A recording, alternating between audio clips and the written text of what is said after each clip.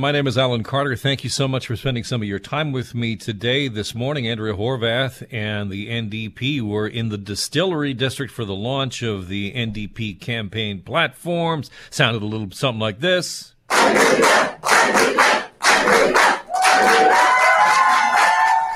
It's exciting. It's exciting. Now, I don't know exactly. I just know it was in the Distillery District. Was it connected to any kind of brewery? Because perhaps right-wing voters should be outraged and boycott whatever beer or spirit would be involved. And I talk about that, of course, because I think one of the things that's been the most ridiculous things I've seen in recent times is when Pierre Poilievre was holding an event. It was last week in Toronto, and he was at Steam Whistle, and then progressive voters were like, "Well, I'm never drinking Steam Whistle again." And then actually at the event, Steam Whistle handed out a statement to journalists saying that Steam Whistle in no way supports or condones the policy of this particular candidate. In other words, annoying not only progressive voters by booking the event and then ticking off anybody who might be a conservative or a Poilievre supporter. So just essentially just angering everybody. Way to go. Congratulations, Steam Whistle. But I think all of it just kind of adds to where we are right now in this country when we talk about politics, and especially the Poilievre campaign. And my next guest is a senior consultant with Enterprise Canada who's worked on strategic communication campaigns for Liberals, both provincially and also worked for the Liberals federally as well. Andrew Tumilty, welcome to the program. Afternoon. Thanks for having me. All right. You have an op-ed in the Star, and I love you. It starts off just like this. For many progressive, Conservative leadership candidate Pierre Poilievre holds the appeal of an ingrown toenail. Why do you say that? Well, because I think he's a remarkably divisive figure, and I think he does so quite intentionally. You know, he gets under the skin, much like an ingrown toenail, of progressive voters, causing them no shortage of pain and annoyance.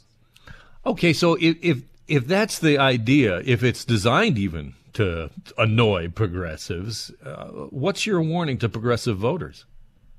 That for no reason should anybody think that means he can't win an election campaign. You know, and I think the clearest proof of that is to think about how people like Poilievre and other conservatives talk about Prime Minister Justin Trudeau. You know, there is no shortage of outrage, no shortage of outright hatred, dangerous levels of it, frankly, sometimes, for the Prime Minister, and yet he has beaten them 3 elections in a row so far. So I think there's a tendency for people to look at Pierre's campaign and to think that the message that he's running on now is one that means he will, you know, lose a general election should he win the Conservative leadership, and I don't think that's a safe assumption. From a Liberal perspective, what is it that Poilievre is doing right to be able to get this momentum, at least within Conservative members right now? Well, I think when you strip away some of the rhetoric and focus on what the issues are that he's talking about affordability, he's talking about housing, he's talking about inflation, and he's talking about freedom. And, you know, there are cases where I would strongly disagree with his take on some of those issues. There are times when he's not telling the truth, like the recent outrage in conservative circles about the truck tax that doesn't exist. But the issues that he is talking about are ones that resonate with a great many Canadians, and I think that's evident in the sides of crowds that he's pulling together. I mean, he has been in politics now for almost his entire adult life, including some time in government, and yet he's still out there and able to successfully argue that the system that he's been a part of for so long is rigged against people, and it's a message that's resonating. He has a strong, smart team behind him. Jenny Byrne, who is running his campaign, was campaign manager for Stephen Harper when the Conservatives won a majority government. She is one of the best at what she does. And I think we need to keep that in mind when we're taking a look at this campaign before it's dismissed.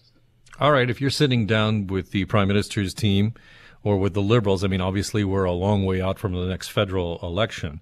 But how do they begin? How would you advise the Liberals to begin to counter this, assuming that Poilievre, you know, as he's seen to be a front runner, that he might be able to pull it off and win in September? For sure. I would say you start to look at some essential communication strategy exercises that are designed to consider the opposition's point of view. One of which that anybody that's worked on a campaign before will be familiar with is called a 4 boxes exercise, which breaks down to us on us on them, and them on them. And it's a way to shape messages and fill those boxes with what people are saying. Now, the first ones are generally easy. It's not hard for people to talk positively about their own campaigns, talk negatively about their opponents, or put out a laundry list of grievances on how their opponents talk about them. But when you get to them on them and what an opponent says about themselves and uses their own language, that's trickier, right? And that's much more important as well, because by using their own language, you have to start understanding where they may have a valid point. Pierre doesn't get up there and say that he's peddling grievance politics, and he's fighting a system that he's been a part of for as long as he has. He gets up there and says it's government that's left you behind. Right. And if your only answer to that is that people are stupid for believing him, you're going to run into some problems. Absolutely, Andrew. I appreciate it. I've enjoyed your piece tremendously in the Star today. Thanks again. Thanks very much. Have a good day. Andrew Tumilty is a senior consultant with Enterprise Canada. Interesting to get that perspective from the Liberal side and the warning to progressive voters, Liberals and NDP, who might look at Poilievre and his candidacy and talk about the politics of grievance and, all of the crypto angles. And like last week, he actually called out the competency of the central bank. And you think to yourself, so we want politicians to make monetary policy? Because that doesn't sound like a good idea. Right?